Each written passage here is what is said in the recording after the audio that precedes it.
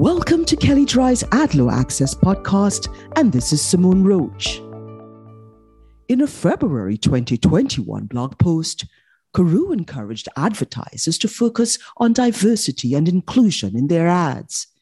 In August 2021, they went a step further when they announced that the new version of the Karoo guidelines would include a provision stating that ads should not portray or encourage negative social stereotyping, prejudice, or discrimination.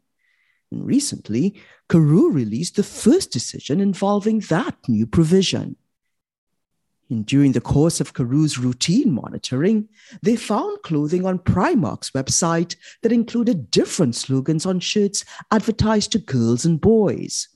For example, slogans on shirts advertised to girls such as "Be kind, be happy," "Kindness always wins," "Always perfect," "Grateful, humble and optimistic," and "Be good, do good." Slogans on shirts advertised to boys such as "Change the game," "Born to win," "Power," "Champion," "Total icon," and "Awesome adventures." Karoo found that Primark's separate lines of messaging advertised to girls and boys created a dichotomous world of goals and attributes, those appropriate for girls and those appropriate for boys, that portrayed or encouraged negative stereotyping, prejudice, or discrimination. And based on these findings, Karoo recommended that the company modify ads so that the messages do not portray or encourage negative stereotyping, prejudice, or discrimination. Beyond Karoo's analysis of this new provision, this case involved some unique jurisdictional issues. The Karoo guidelines only apply to national advertising that is primarily directed to children under age 13 in any medium. And the term advertising is defined in part as any commercial message or messaging primarily directed to children under age 13 that promotes the sale of one or more products or services. Primark argued that the Karoo's concern related to products, not ads for those products. And Karoo disagreed, finding that the messages on the clothing are indeed commercial messages whose purpose is to promote the sale of the clothing.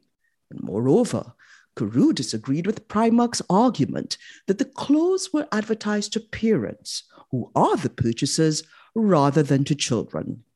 They held that the messages are designed to be attractive to kids who are enticed by their colorful and eye-catching advertising messages and will want the clothes and urge their parents to buy them. This case provides some hints about how Karoo is going to interpret its new provisions and suggests that they will take an expansive view of what constitutes national advertising primarily directed to children under 13. And companies that design products for children will want to keep a close eye on future decisions involving these issues to see how this line of thinking develops. This case provides some hints about how Karoo is going to interpret its new provisions and suggests that they will take an expansive view of what constitutes national advertising primarily directed to children under 13. Companies that design products for children will want to keep a close eye on future decisions involving these issues to see how this line of thinking develops. If you'd like more information on what you've heard on this topic, please contact Gonzalo Mon, and you can find his contact details in the show notes. Also, please see our Advertising and Privacy Law Resource Center available at kellydry.com.